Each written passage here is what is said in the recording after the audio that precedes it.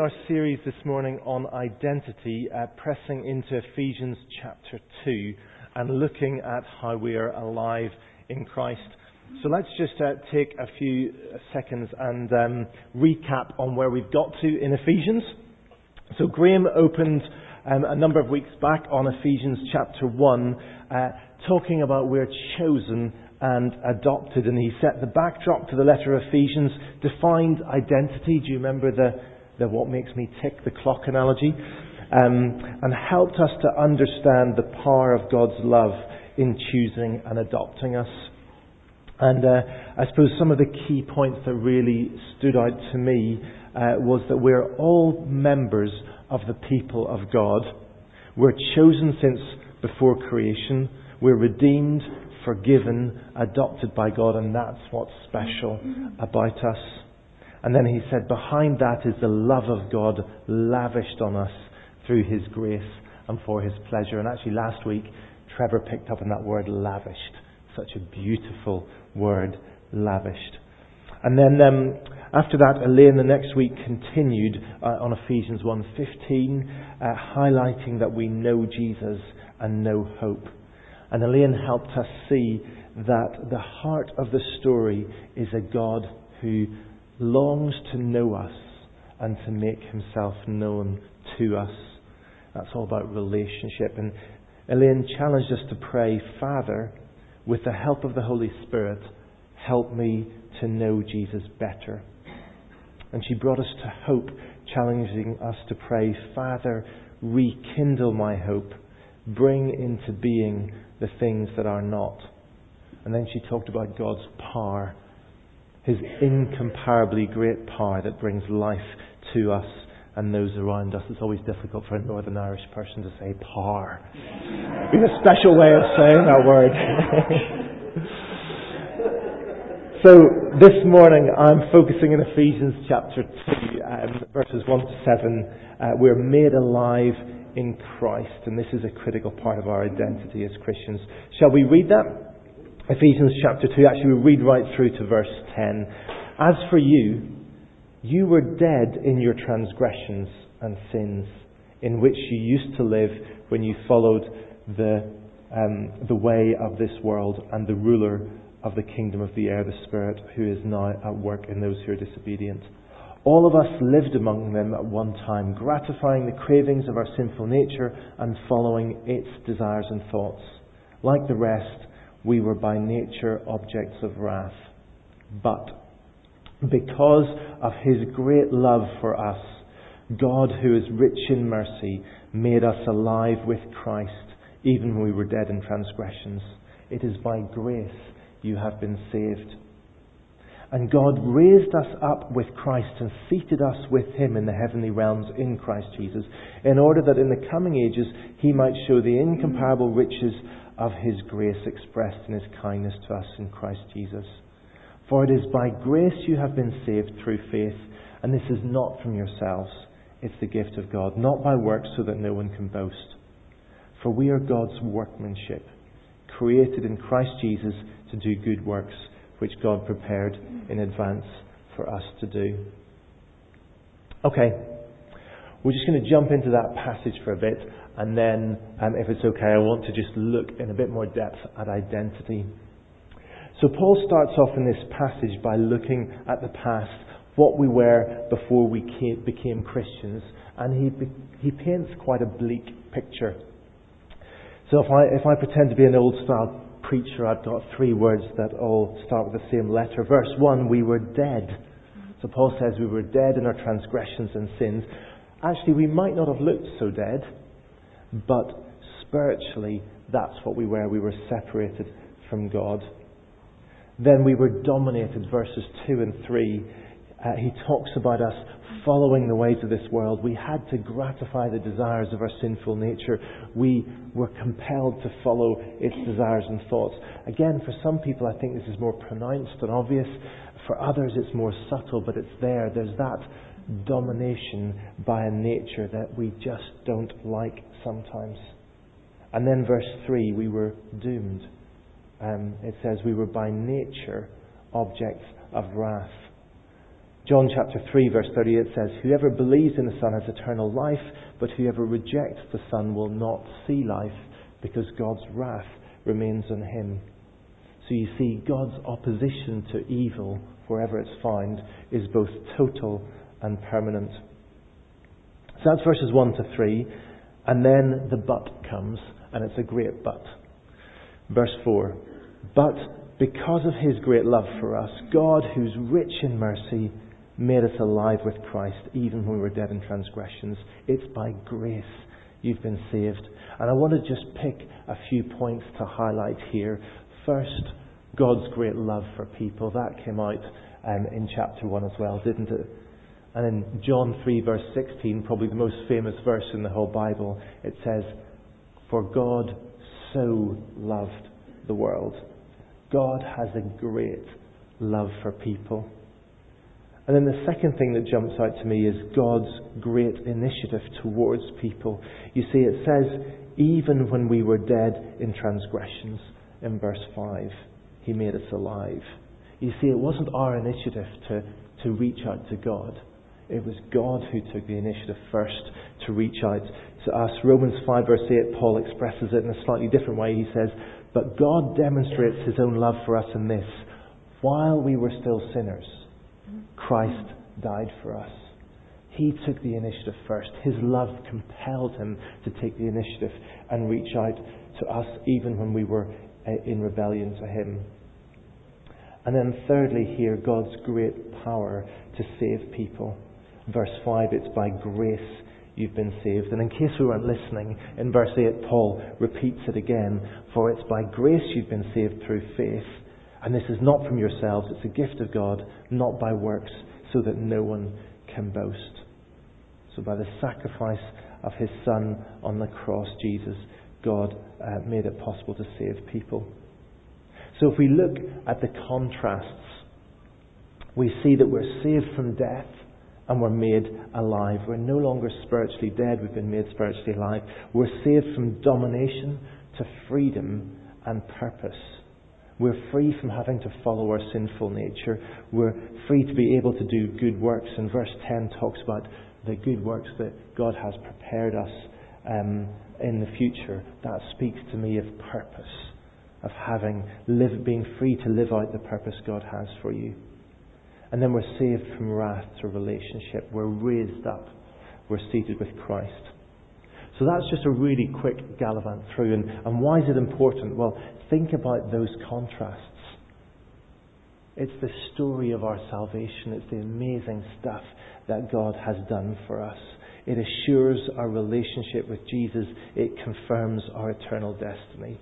But there's also a here and now element as well. A right understanding of our identity is important for Christian life. What we do flows out of our understanding of who we are. And a right understanding of our identity equips us to live as God wants us to. It equips us for kingdom ministry. In fact, even often, our general sense of well-being, our mental health can stem from that security of really knowing and being secure in an understanding of who we are, our identity. And I think that's what Paul's doing in this passage and through the whole book of Ephesians. There's so much in identity. So that's what I kind of want to spend the next chunk really exploring. And I've been learning a lot about identity over the last 4 or 5 months. And the leadership team went to a conference up in Nottingham with the Vineyard Church, and there was a guy called Putty Putman, great name, isn't it?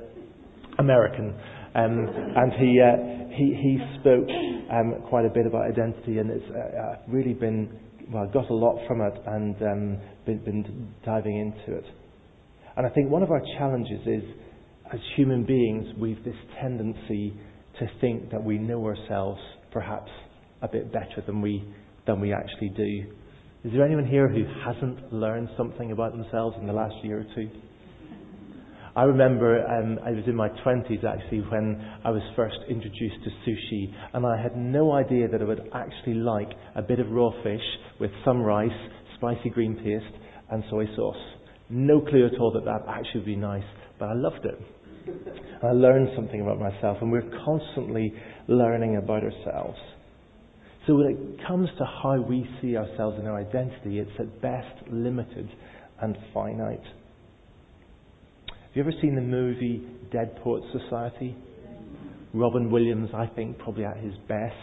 A professor helping students to believe in themselves, and one of the lines was "Carpe diem," seize the day. But I think there's also a kind of a message that underlies that whole movie, and the message was kind of like this: just be who you want to be.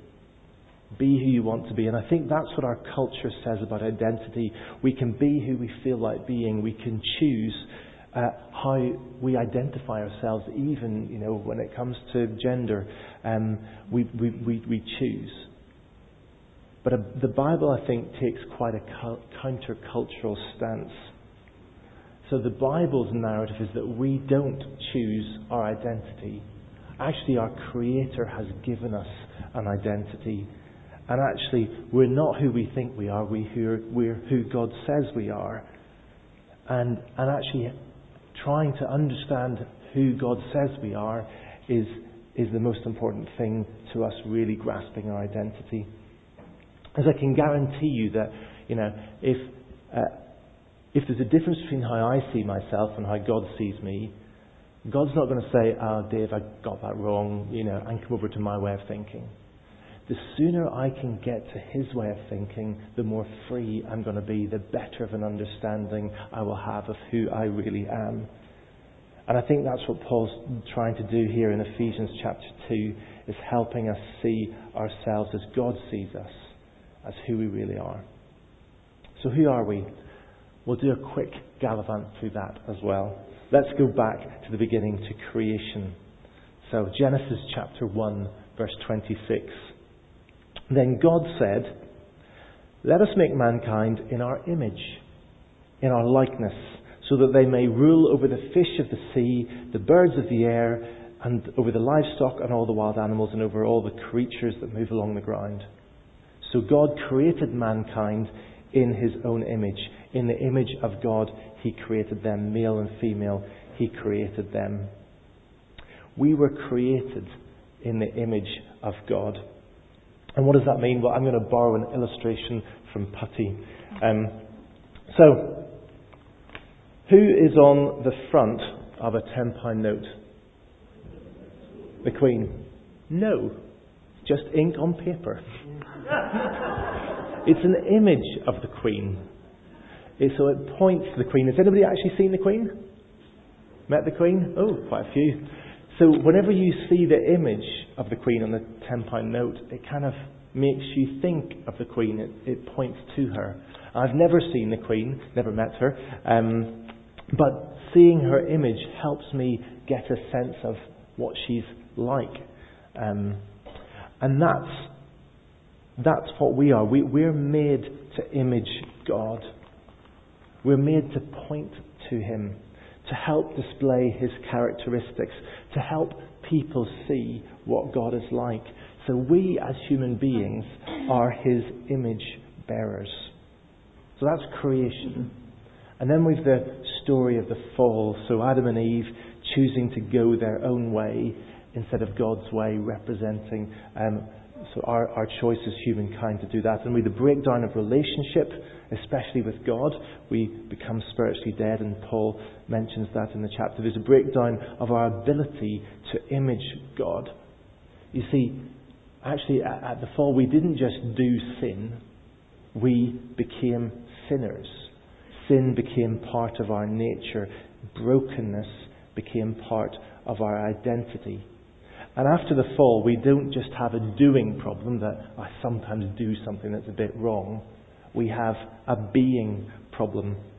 And again, let me borrow Putty's illustration on this. What is a being problem? Well, imagine tonight you go into your bathroom and you pick up your toothbrush, and then something distracts you and the toothbrush falls into the toilet. The toothbrush now has a being problem. Its being has been violated, because no matter how much you wash it or scrub it or boil it, it's not going to go into your mouth again, is it?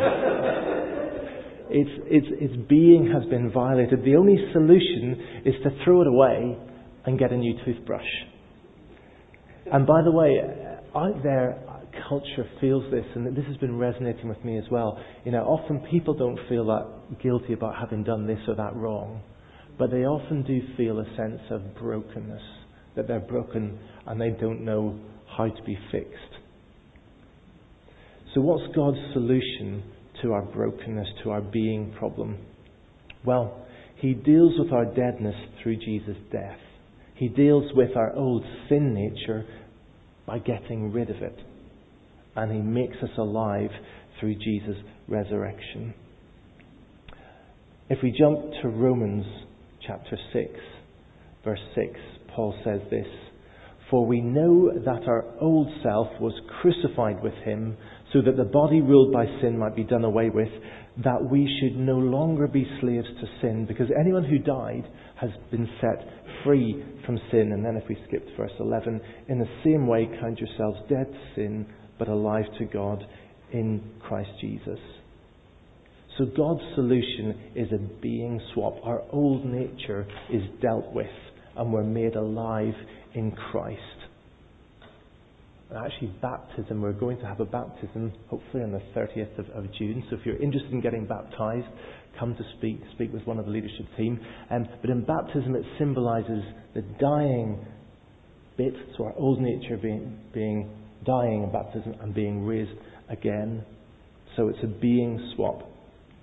A little aside again, if we're really dead to sin, then why as Christians do we sometimes still sin?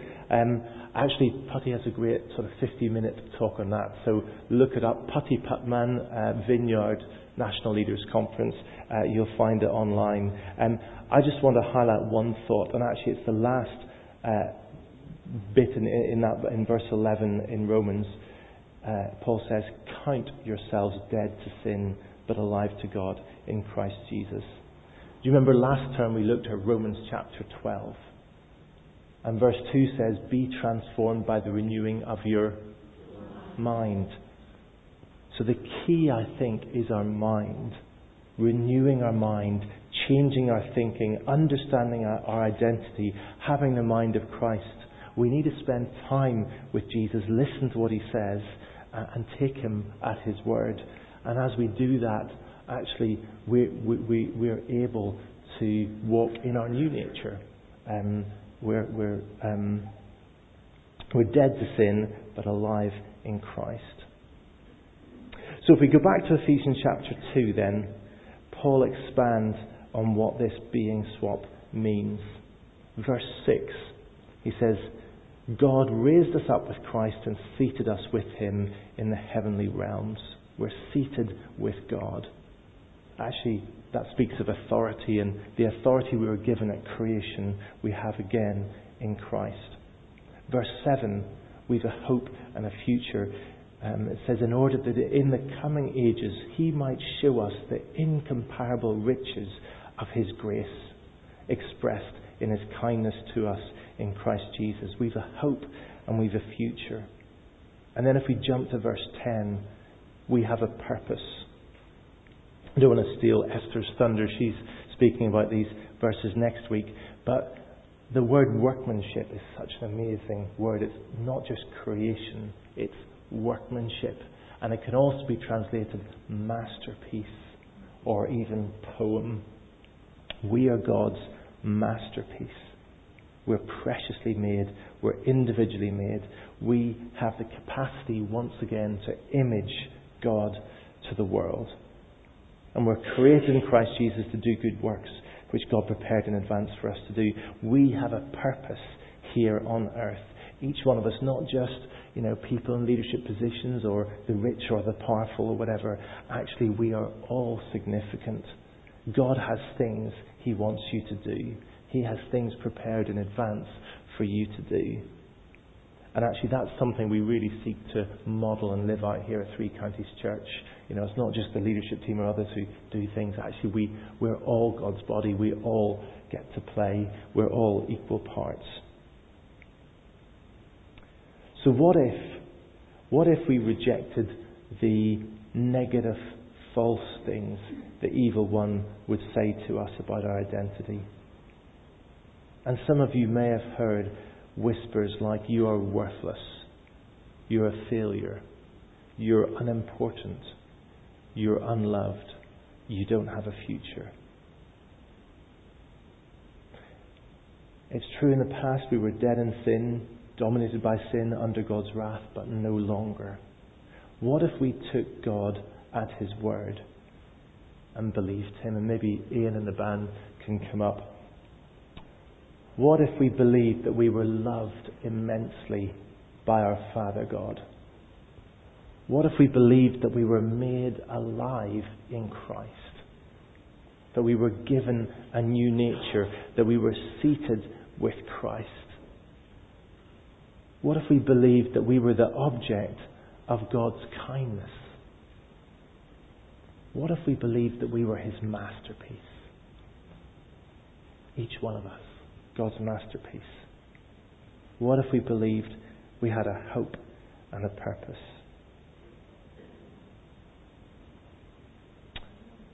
So we'd like to give some time to respond to that. Ian's going to bring us a song that will help us think about God's identity, what He speaks over us.